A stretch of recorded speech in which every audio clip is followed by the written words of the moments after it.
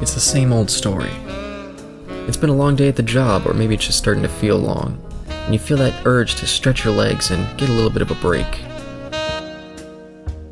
You walk down the street, or maybe you get behind the wheel of your car, and you feel the weight begin to lift.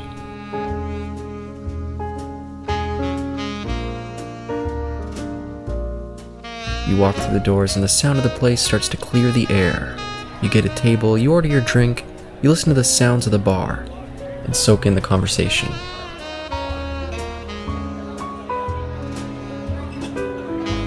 Welcome to the TNE Speakeasy with your hosts, Caleb and Eric.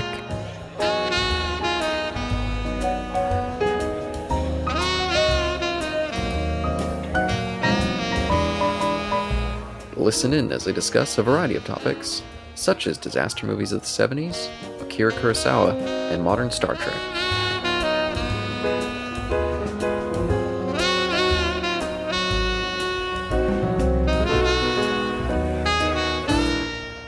Because the work I need to do at home is like data entry, and with my multiple screens, I'll just put something on, and so because I was doing work from home for several hours today, that's how I got through all those movies. There's no way I could get through all those movies if I wasn't doing that, because it would have been too much.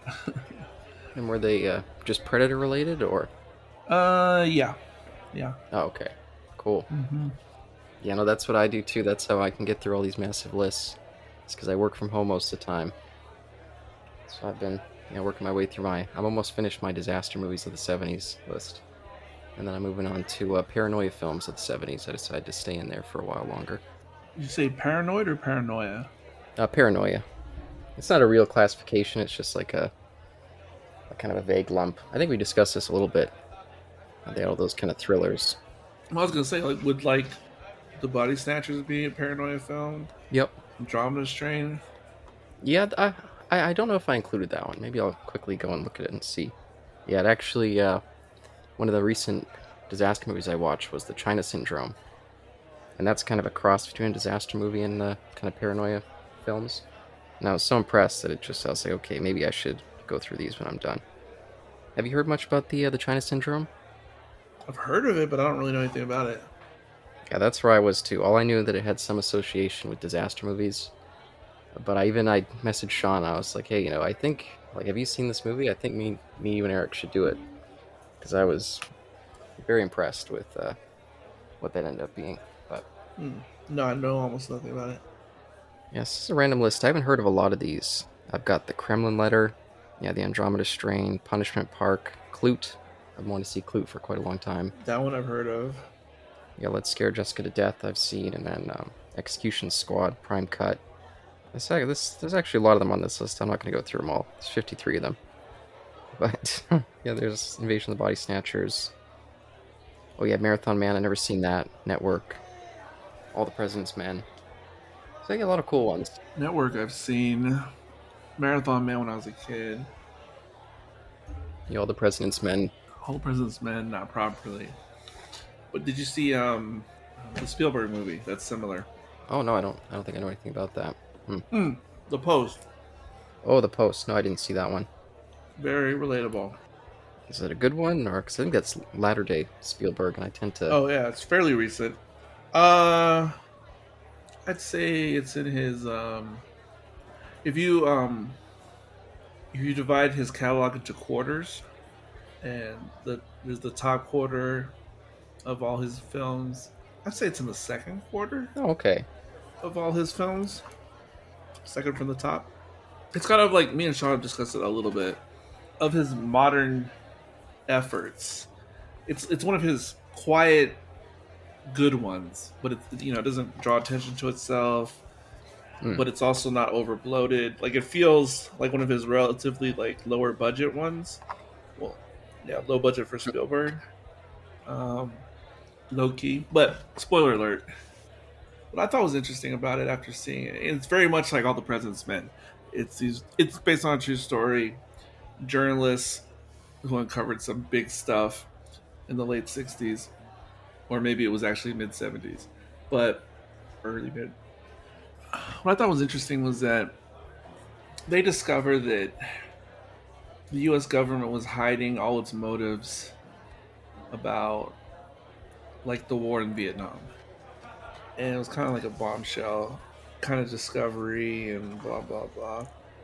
And I just thought it was interesting because um, obviously Spielberg's a left wing kind of guy, and a lot of the onus. Now you would think Nixon, um, you know, is a bad guy when it comes to Vietnam, but the stuff that they were getting into like predated his presidency, so it was really. I'm going off of memory here. Very at the hands. Well, started by the Kennedys and then made worse by the LBJ. Yeah, Um, what do you call it? the What do you call it? administration. Yes, thank you. And I just thought it was interesting um, to be very critical of that, Hmm. just considering he's a left wing guy. I mean, obviously the story takes you where it takes you, but that's all. Well, yeah, I mean, Democrat or Republican, they're pretty much all on the same board when it comes to foreign policy. So, not surprising. LBJ was always kind of a mixed bag when it came to that stuff. From my recollections, I used to be more interested in that stuff when I was younger.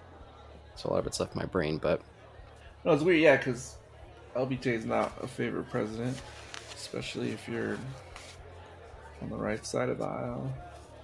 It's just weird because, he was a very Texas guy, originally from Texas, blah, blah, blah. So it's weird when you have, like, a weird association like that.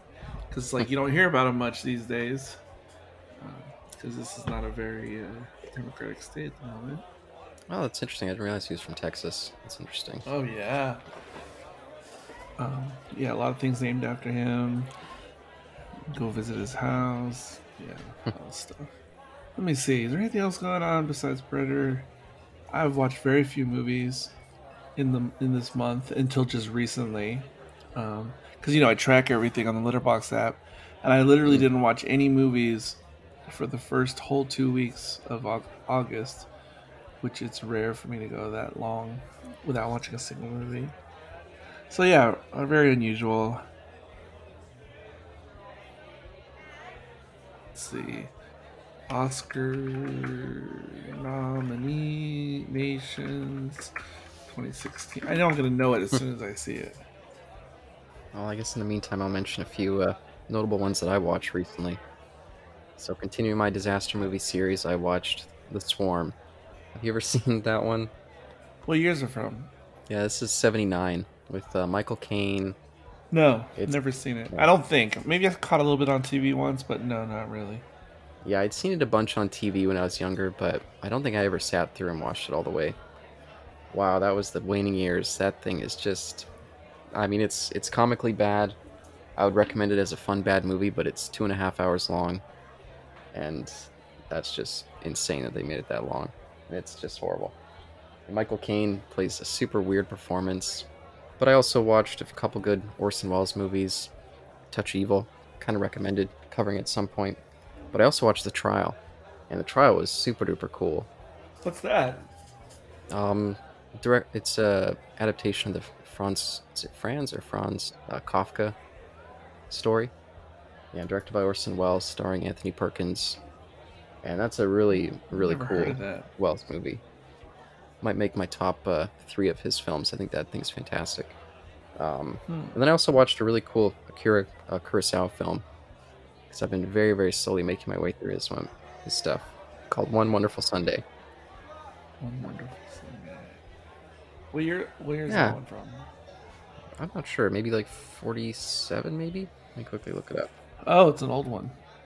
Yeah, I started back from 0, so I've been very slowly making my way through because a number of them have been pretty dull, I'll just say, in its early period. But this one I really liked. It was this kind of romantic comedy, but with a really depressing edge to it because it takes place just a few years post the war, still during the U.S. occupation, and it's focused on these two people who feel like they have no future and they're really broke, but they're still trying to have one nice day together. And it's a pretty cool movie. Definitely recommend it. Wait, what's it called again? One Wonderful Sunday. It sounds familiar when you described it. And then I'm trying to think, where would I have seen this? But I remember there one day it was a long time ago. It might have been when I still got discs from Netflix. I can't remember because I got Ikuri or something like that, Mm-hmm. and then maybe it was this one. Was the other one I got right after it? Let me look. It just sounds familiar when you describe the plot. Yeah, I think of the movies I've seen of his so far, which I believe this was the seventh one. This was my favorite of what I've seen so far, so I was pretty happy with it. No, this is not the one I was thinking of.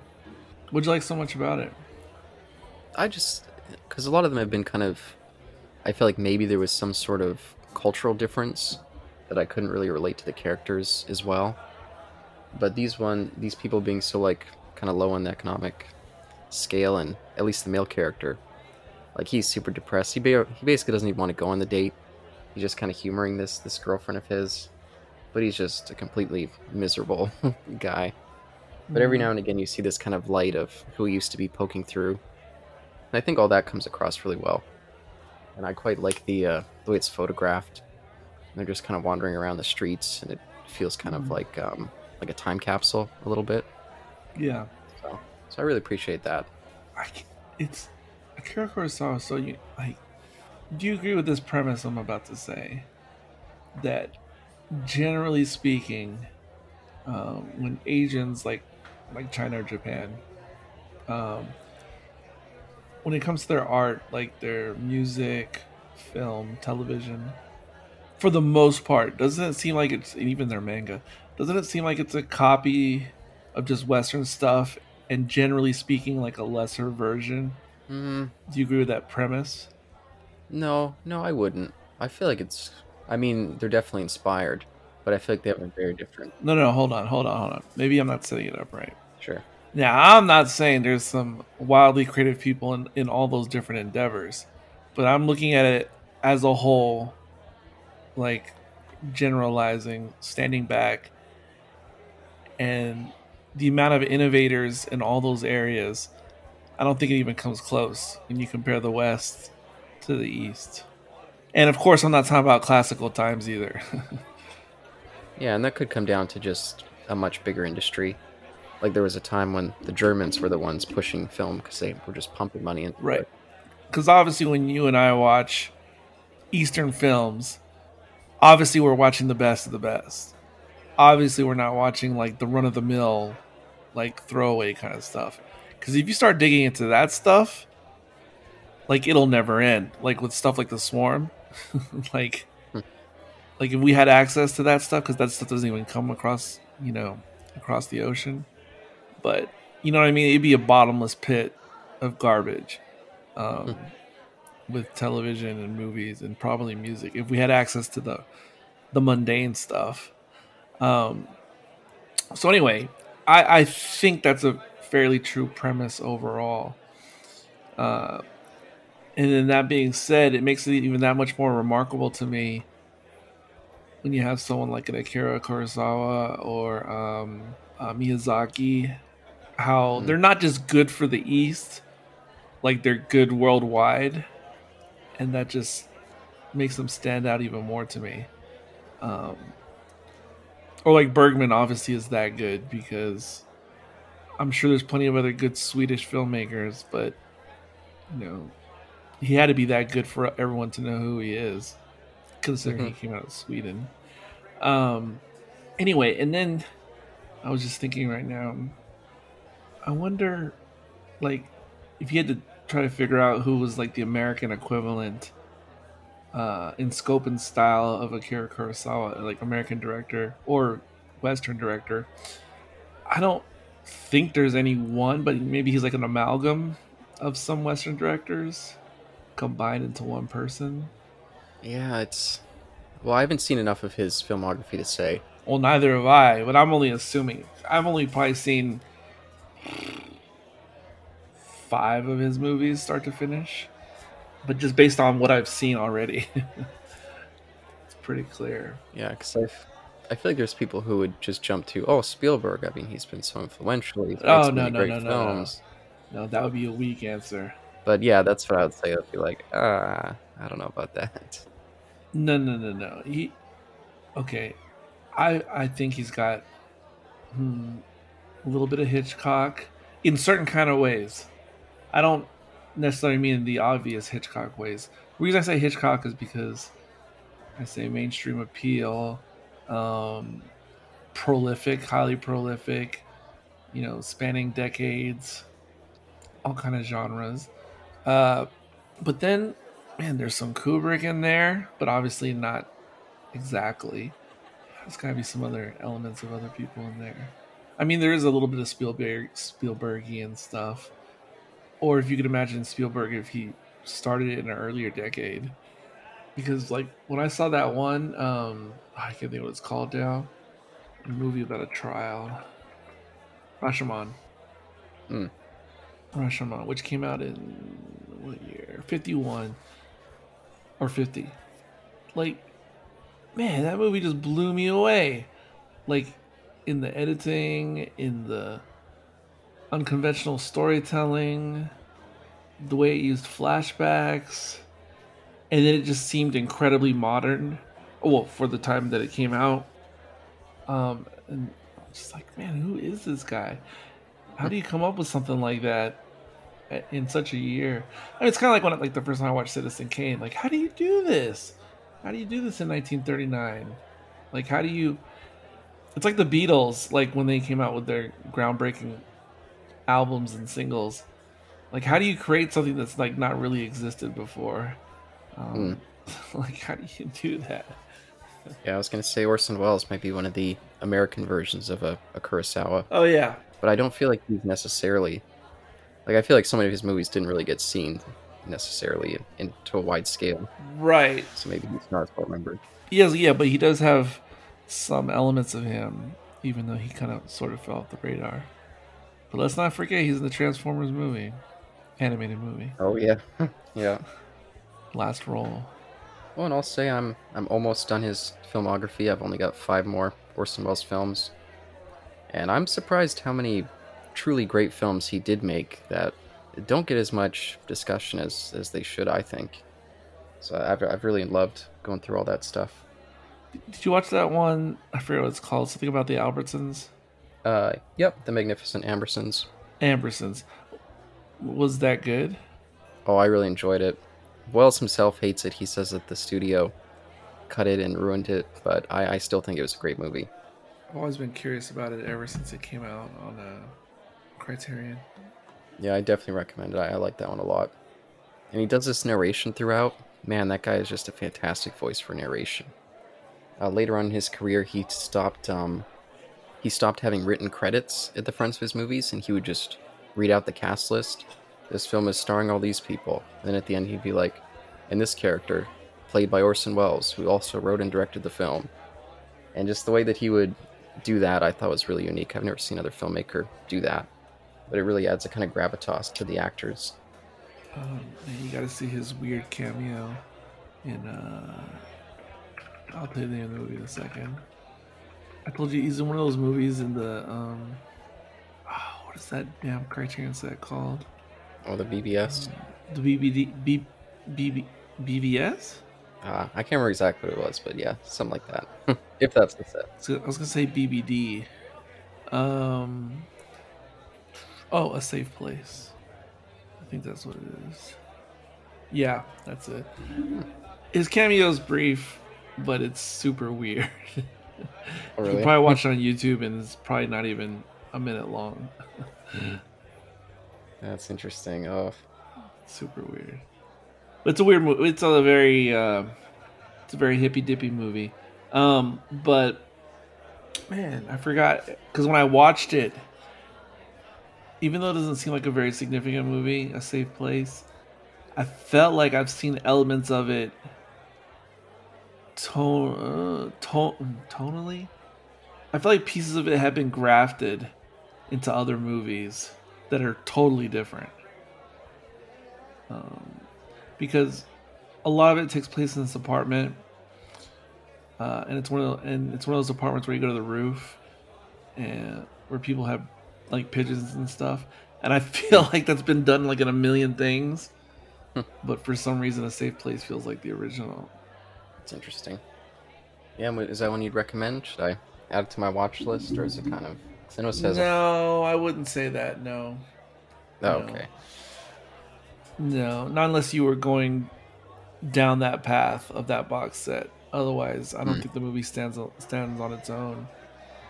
Yeah, and I'll mention something in a similar vein. So I've been going through all these disaster movies, and there's one that I just have not been able to find. I've been looking everywhere for it, and it's called Hurricane, starring Mia Farrow. And yeah, from everything that I can read about it, it sounds like it was a pretty terrible movie. And so I feel like if I don't bother, if I don't watch it during this big retrospective, I feel like I wouldn't get much out of it. But because I haven't been able to find it, it's like my white whale. I'm just desperate to Right. get a copy of it. And I don't want to pay too much because it's supposedly a terrible film. What year did I it feel come like it'd be out? a waste of money. I think it was 79, I think. Because I'm on 79 now, so I don't think I skipped it. Or maybe it was 78. Wow, it doesn't even come up on the website where I try to find things that are difficult to find. Yeah, it's been buried. Nobody liked it when it came out. I think it was a Dino De Laurentiis film. How did you even hear about it? And a bunch of his flicks are just lost in a well somewhere. How did you hear about it? If it's almost forgotten. I've got a ton of forgotten films that I haven't been able to find. I scrolled around and searched everywhere I could to find disaster movies before I made this list. So anyone that I would find, I would just, pop it on there, even if I didn't know if I'd be able to actually watch it. I just wanted it on the list, just so I'd know about it. I found it, but Oh, I don't know if it's in English or not. yeah, I found a couple that, I wasn't sure if they're in English, so I was like, I don't know if I want to pay the money to import it and order a different currency. Because again, it's not even supposed to be a good movie. I'll probably never watch it again. So I don't want to pay too much for it. But I don't know if this is Polish, Hungarian. What this is. Oh wait, here we go. This is in English. Nope, it's not available there. yeah, I did notice there was a Blu-ray on the US Amazon for like $50 plus shipping. But it's not even it's like I think it's like maybe an Italian disc. And so I was like, oh, do I really want to pay $50 US and get it all? I don't know. But I'm considering it. I'm considering just wasting the money on it. But I'm excited though. My next one's actually Beyond the Poseidon Adventure, which I've never seen before. So I'm excited to see that, see if it's any good. Amazing movie. It's one of those ones. There's many of them from the 80s. Or I mean, back in the 80s. I know it's not from the 80s, but back in the 80s, for some reason, they'd always show Poseidon Adventure Part 2, Airplane Part 2, Nightmare on Elm Street Part 2, Friday the 13th Part 2, Psycho 2. Like, they would always show the sequels, and rarely would you see the original. Rambo, First Blood Part 2. Star Trek, but except that one works out. Yeah, I guess it's cheaper to get those ones. Or at least in Star Trek's case, nobody wanted to watch the motion picture, so they just didn't bother picking that one up. Hell no, not on TV. It took a long time. It's loaded. Let me hear what language it's in. Oh my god, the music sounds like reminiscent of a spaghetti western. Oh, really? Well, I guess this is Dino De Laurentiis. Maybe brought in some buddies. Yeah, it sounds like Ennio Morricone type score. Knockoff. Oh, no. Interesting fit for... I feel like I'm watching a Quentin Tarantino movie. Max von Sydow! Holy shit. Oh, wow. See, I really want to see this film. Damn it. I feel like I'm watching something out of Quentin Tarantino's personal library. The music, is, like, I swear he would have sampled this for Kill Bill. Hey, maybe he did. Oh, it sounds just like one of the themes in Kill Bill. Oh, it wasn't Italian. Or Inglourious Bastards. It wasn't Italian doing the score. Probably one of Dino's friends from, back home. All right, let's get past these credits. I want to hear the speak. Yeah, 20 minutes later with those credits. Oh boy, back in the day. All right, I found it for you, buddy. Let me send you this link. It all works. Whole movie. Oh, and they're speaking English? Yes, sir. Oh, goddamn. Yeah, gonna watch that tonight. I'm so excited, and it's going to be terrible. I just know it's going to be a disappointment. But yeah, I have a weird affection for Dino De Laurentiis, even though he made so much crap. For whatever reason, Sure. I just have some sort of affection for him. Oh, I guess it says English right there in the title. Oh well, thank you very much. Yeah, I'm very happy to watch that. I was gonna be so choked if I had to skip it, because I know, in any other context, if I was just like bored one day, like 2 years from now, I would not get the same thing out of it that I would while I'm still steeped in this stuff. And I'll say I even considered making a disaster movies of the '90s playlist, even though I don't have any fond recollections of that stuff the same way I do with the '70s stuff. Oh god, I don't even think about that stuff. A lot of it I haven't seen since I was a kid, so. But it was big back in the day, I and remember I thought the Poseidon Adventure remake was it was pretty good, but still, it's like the same thing I thought about the RoboCop remake and the Total Recall. Like mm, they're all just pretty good, but there's no reason to watch them over watching the originals. that's yeah, exactly. Yeah, I remember I was excited for that remake, but I really don't remember anything about it except that Kurt Russell was in it. That's all I remember. Yeah, I imagine like if you had never seen the original and then you were just watching the remake for the first time and you were 17, well, yeah, that was a pretty good movie. There's nothing wrong with it. It's just, but like all those remakes I just named, like none of them does anything particularly different to separate it from the original, except for Total Recall, which was weird. Did you watch? I mean, the thing that makes it different than the original. No, I never saw that one. Um, you know the original story, right? Yep. So, if I remember correctly, so obviously there's stuff between Earth and Mars, um, in the original, but in the remake, if I remember correctly, uh, people live on one side of the Earth, um, and there's like a shaft that literally goes through like the planet. I don't know if it goes through the core, but it cuts across so that I don't have a globe on me, but let's say you're in the United States, or you're in Australia. Wait, there's like the United States, there's Australia, um, and like the people live on one, and then they go through the shaft, and it takes them to the other side of the world, but where like life, because it's the future, life is grim, and they just work there like mining and stuff. So Mm. instead of going from Earth to Mars, they're going from one side of Earth to the other side of Earth. It's just because of whatever happened. It's like two completely different worlds. Because I don't know if it's post World War III or what the deal was. Huh. So there's no Mars or Martian aspect at all. They just cut that out. If I remember correctly, yes. I mean, That's weird. right? There is no like, it's the other side of the planet Earth, which is like an alien world. I mean, not or like not alien, but you know what I mean.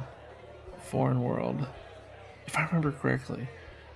Yeah, and so to travel through the Earth's core is sort of like taking a space journey. If I think it's been a while. Yeah, it's interesting. Around that time when that came out, I had a similar mindset that Isaac has now, where it's like, oh, that looks bad. I'm just not going to see it. Like I'm going to purposely like protest its existence and kind of give a protest vote of not supporting with my money. Now I'm in a completely different boat. Now I just don't give a fuck. I'll watch For anything. some reason, I was just like, yeah, I'm down. I think because I saw all these I just named. No, not Poseidon, but the other two I saw at the movies. Poseidon I rented, the new versions. Yeah, I think I was in the mindset of like vote with your dollar. If people don't come out and see these films, they'll stop making all these crappy remakes, but they'll just keep making them. They don't care. I mean, For some reason, I thought they might be decent or like decent twists. RoboCop and Total Recall. And I was actually kind of enjoying RoboCop. hmm, It just didn't blow me away or anything.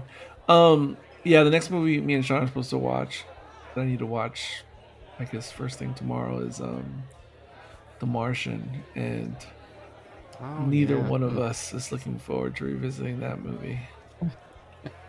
You might be somewhat okay with it. That's how I remember We'll feeling. I see. was like, it's okay. It's not that I thought it was a terrible movie.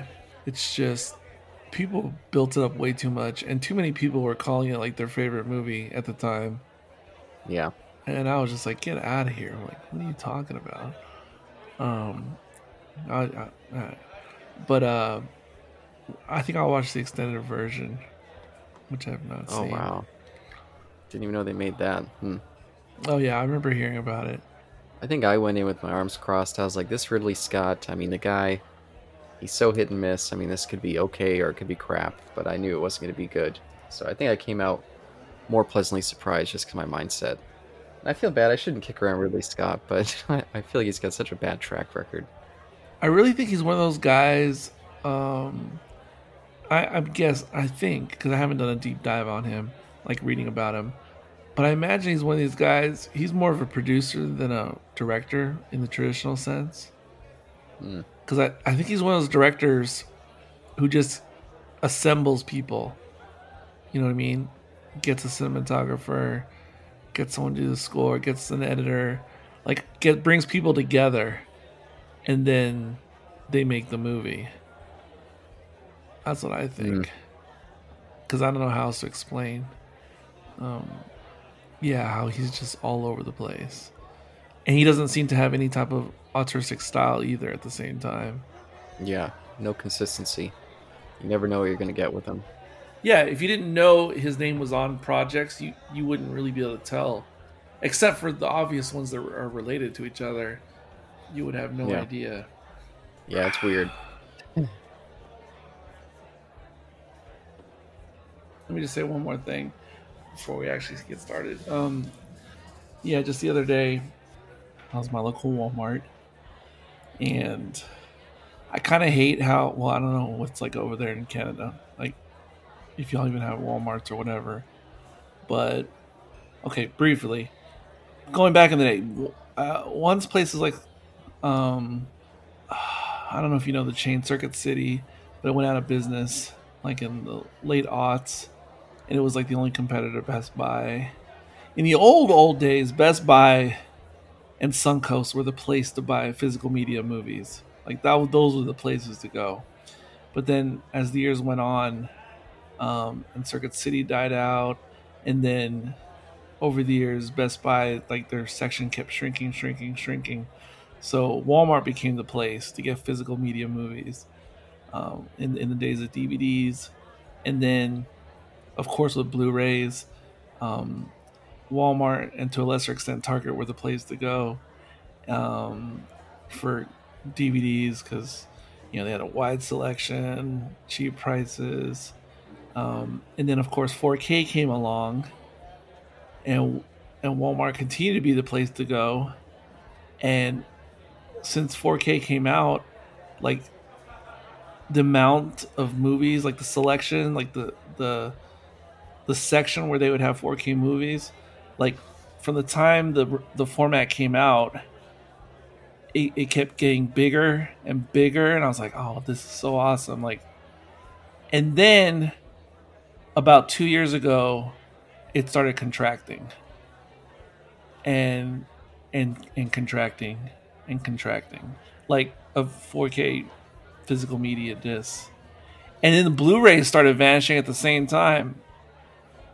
Hmm. And I mean, like options of Blu-ray and 4K, and concurrently with the decline of both of those formats as far as how much they have on the shelves, DVDs have been risen from the dead, and they're Hmm. just like exploding again, like with DVD releases of everything, and it's like a cancer, and like DVDs are just coming back because they're so cheap. Like they're, you know, complete set of Friday the 13th, for like $20, or on DVD, Yeah. or Nightmare on Elm Street, $17, and all kinds of other bullshit. So now the DVDs are just taking over, and I hate it obviously, and I scoff at it because like I'll see cool things and I'm like, couldn't this be on Blu-ray or 4K? Like I don't want to buy it Yep. on DVD. Um, but they actually had something that caught my eye yesterday, um, and it was the complete set of the Transformers, the original cartoons, and was like, oh shit, this must have just come out here and been put on the shelf, and it's only $34. Oh shit! And of course, they don't sell it. I mean, it doesn't exist on Blu-ray or anything. So, oh, I guess I gotta buy this. I had the original season 1, season 2 humongous box sets years ago on DVD. They're like in storage somewhere, and I was like, I can get this whole box set right here in this nice little package. And so I got it, and it's fantastic, of course. I mean, I'm still in season 1, but I can't wait to get past season or the the short season 1 and get into the meteor stuff. And then I went ahead and bought the Japanese box set. Well, it's U.S. release because the Japanese continued for 3 more seasons, like from where the American cartoon left off. And oh man, like what was that? I can't remember the streaming platform that was real big. Not streaming platform, but it was something other than MPEG, and it was very common before the days of YouTube as an alternative to. You had to download that player, like in the year 2003, 2002, 2001. Do you remember what I'm talking about? No. Like a player or like a file type? It was both. It was a file type that was an alternative to JPEG or MPEG, and you would download like their player from their website. And back then there was like 2 competing formats, and I had heard about those Japanese cartoons, and I'd always wanted to see them, and obviously they didn't sell them back in the day. So back in the day when eBay was a relatively new thing, still, I looked on eBay, and they had like the whole Japanese season, but the guy had just burned it onto CD-ROM discs, and it was in that other format, that rival format to MPEG. So I actually spent like $100 and something in the like in the year 2000 for the whole season on like 10 CD-ROMs in that ugly format. And so because it's in that weird format, they wouldn't play in a DVD player. You can only watch them on a computer. But I can't believe I watched the entire like 25 episodes in that crazy format. But anyway, whatever. But I'm looking forward to finally getting the American release of that set. And I know the Transformers series gets really, because there's 3 seasons of the Japanese stuff. The first season looks very similar to the American stuff, but when you get to the one after it and the one after that, it goes crazy Japanese. So I'm really curious to actually watch those like wacky ones. Interesting. Anyway, whatever. But yeah, and I know I set Isaac up to pick some episodes out, but he never got around to it, so I got to get on him again. I may find some. And if you have any ideas of episodes to talk about, that'd be fun too. I know what they are in my memories, but I have to figure out what the titles are. All right, yeah, but well, obviously I'm thinking of the harder sci-fi ones.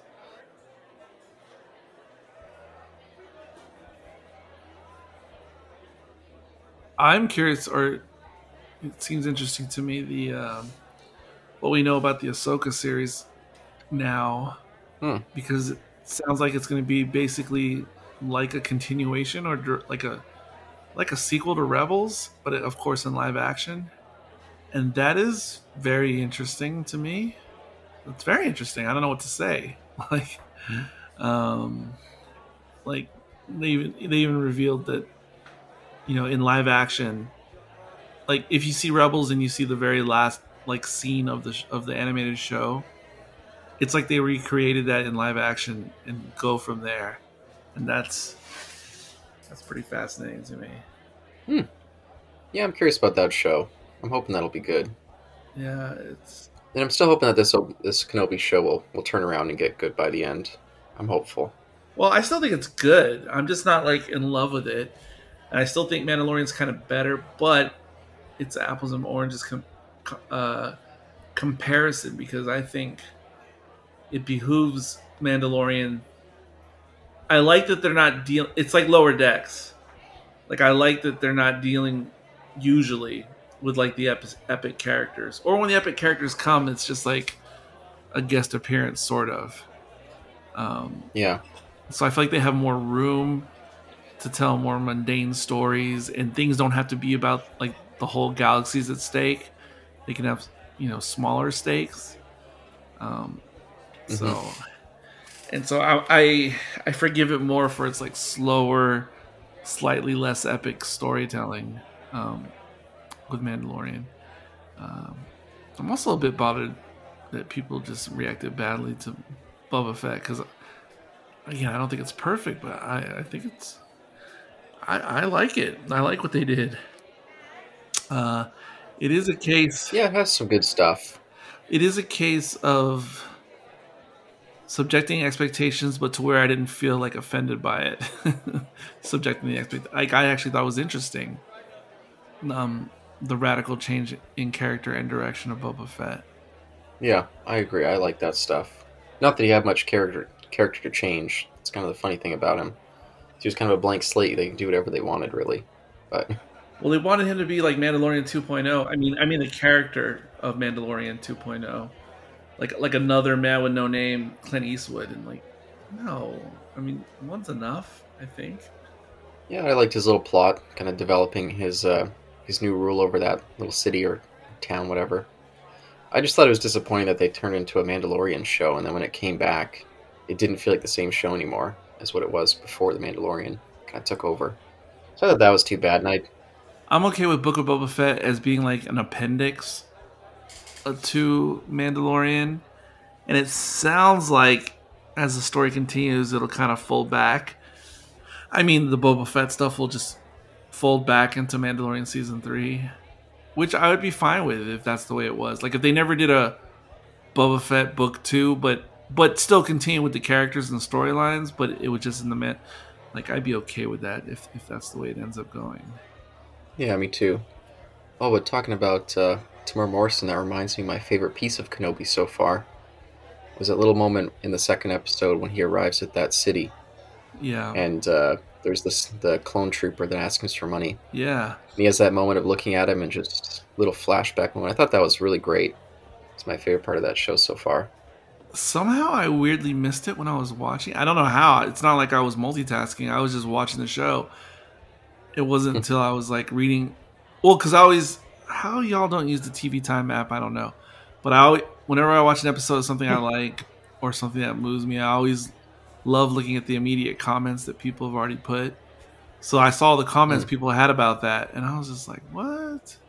Totally missed it." But yeah, but I do like that. Absolutely. Well, should we shift gears to the main event? Yeah, we can in a moment. I'm already dreaming of a Strange New Worlds like a movie, motion picture. Oh man, Mm. I would be so there for that. Oh man, like I kind of like. Yeah, Oh, I was gonna say I like them better than the Prime. I mean Kelvin timeline, but that's not fair. Well, it's the biggest thing hurting me with the Kelvin timeline is the fact that it's the Kelvin timeline, like not the yeah. Prime. Which is why I don't know if you're ever into comic books, but it's why I could never get into like the Ultimate Verse, uh, Marvel comic books. Do you know what I'm talking about? Yep. Yeah, I could just never get into it because even if they're telling really awesome stories, it's just not the Prime universe. So, like, I don't know how excited I can get about that. Well, I mean, a lot of them, they eventually just folded them in. They were like, oh, let's do a big event, and now they're part of the main universe. So maybe a lot Right. of people had that complaint. But no, that's not that. It's not that bothers me with the Kelvin timeline. It's that they kept feeling the need to return to stuff that we've seen before and do it again in Oh their yeah. version. Like I just can't stand that stuff. It just feels so cheap to me. Like come up with your own ideas. Stop relying on the past.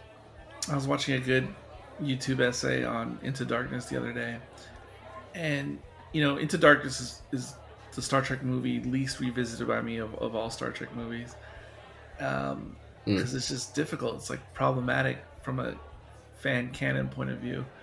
Um, but this person in their essay, I thought it was so good because the person was making the case that the first 2/3 of the movie or so are actually amazing and amazing writing. It's just that, and they set up a lot of good character development and blah blah blah, but then it just all gets derailed once the reveal of Khan and blah blah blah, which is kind of like how I felt about it, like in the movies too. Mm. I've just never given it a much Yep. chance for me to go back and reanalyze it, but and then this person was making the case also that actually all the Kelvin timeline movies actually are pretty good, except for what you just said when they start relying on things from the past. And I Hmm. generally agree with that. And why? Because if it is like coming off as so good anyway, why sully it with that?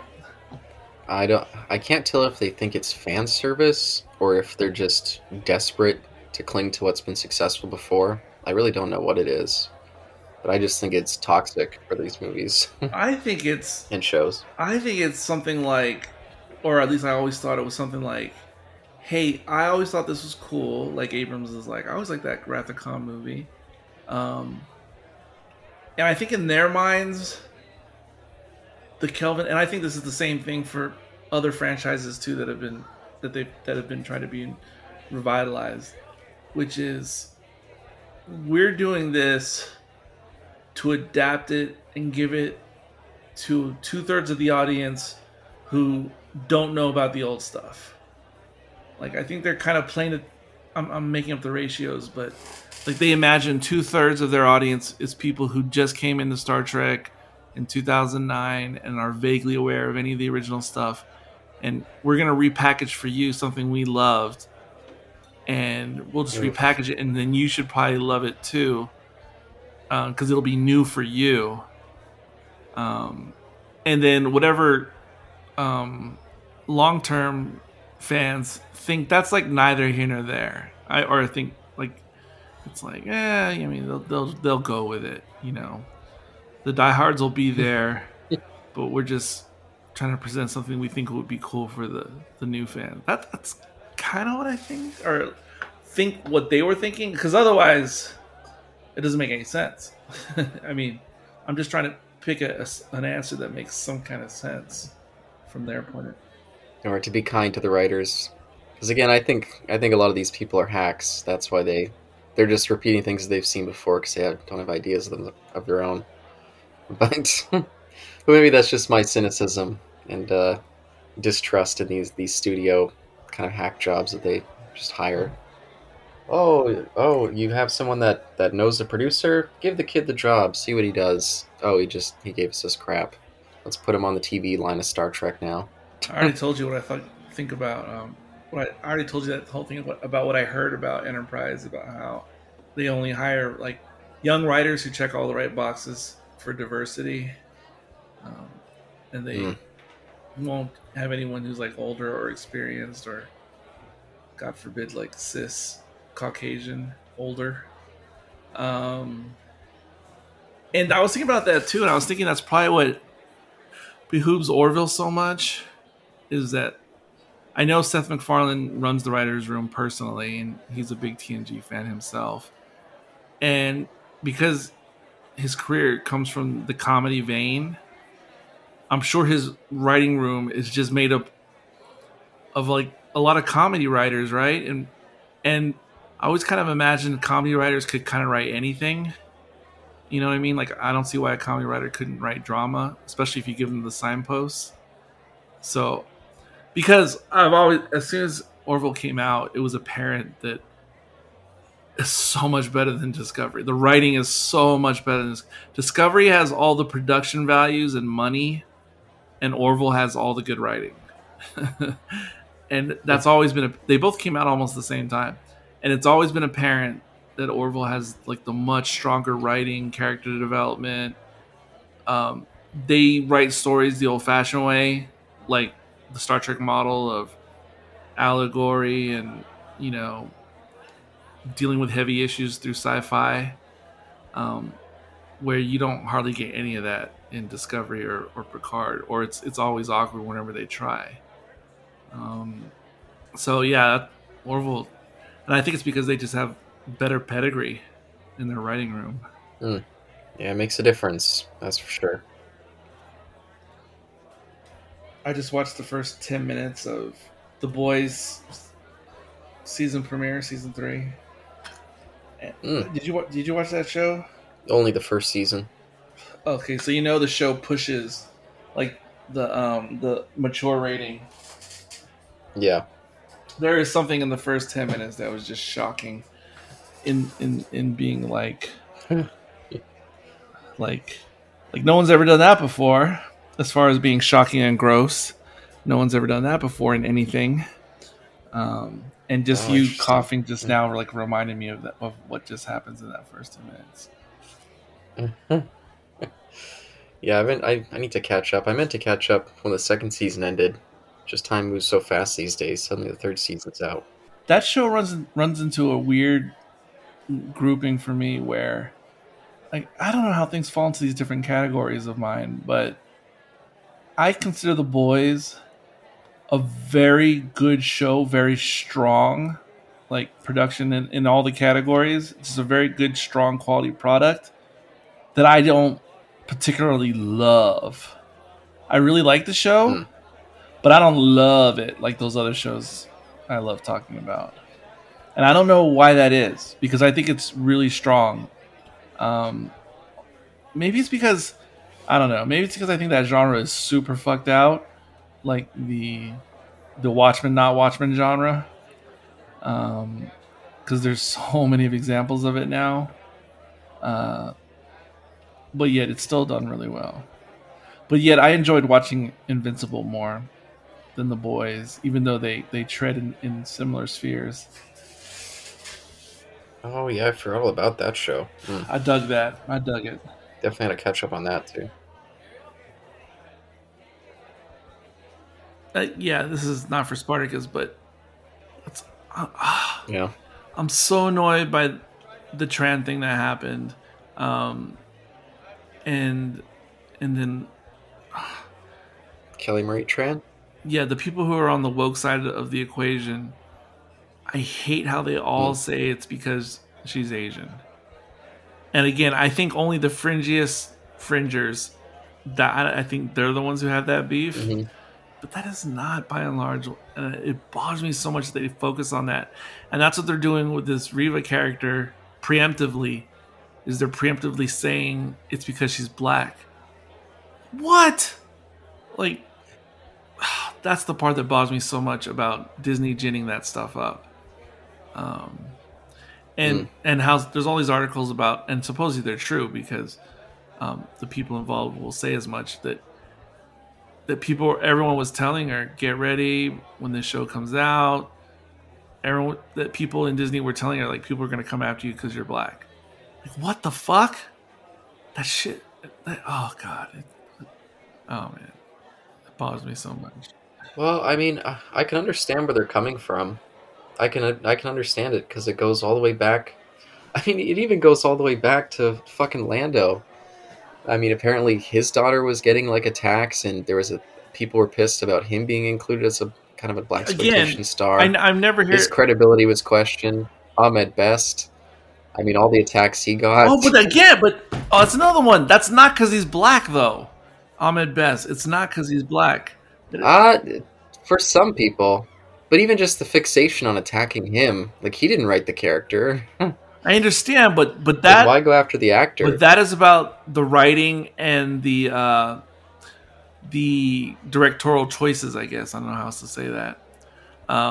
The production choices. In terms of Star Wars team, they're well aware at this point that if characters aren't well received, that Star Wars fans will go after the actor.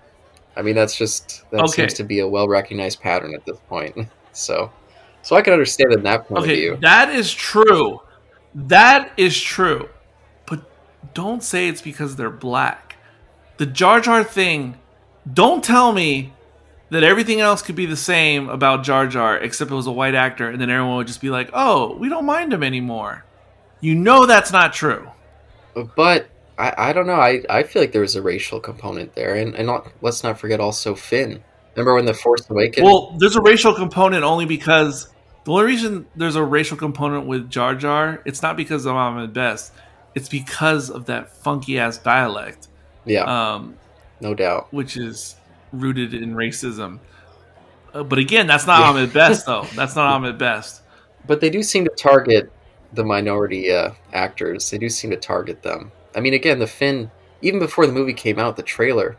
I remember there was tons of people complaining, like, "Oh, here we go! Now we have a black lead in Star Wars," and everyone and a lot of people were getting pissed off. That was weird. Oh no, I. It's not. It's not that it was a black lead. It's not that it was a black lead. Now, again, I don't subscribe to this argument or being upset about or outrage, but it is the reflexive reaction.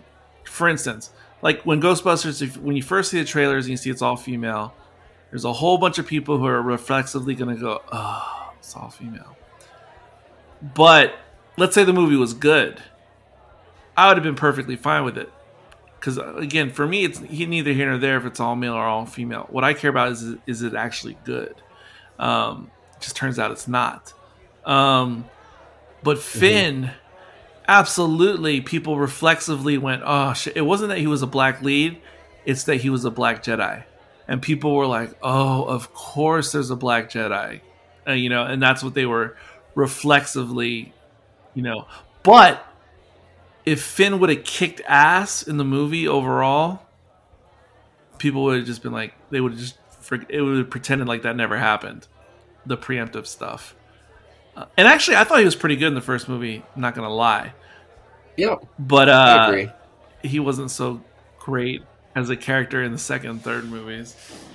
No, terrible. Everything was terrible. But that's my complaint about the woke mob is a lot of them. Like I said, they see a black person included and they immediately jump to anti woke stuff before they even see the project or even really properly judge it. Hey, It's like they immediately leap to their talking points. That's just bizarre to me. okay. I agree with you on everything you said except for the part where you said it's bizarre to me. The reason it's not bizarre to me is because that's human nature, a flawed human nature. But everything else you said, I agree. Like it's ridiculous. It's so stupid.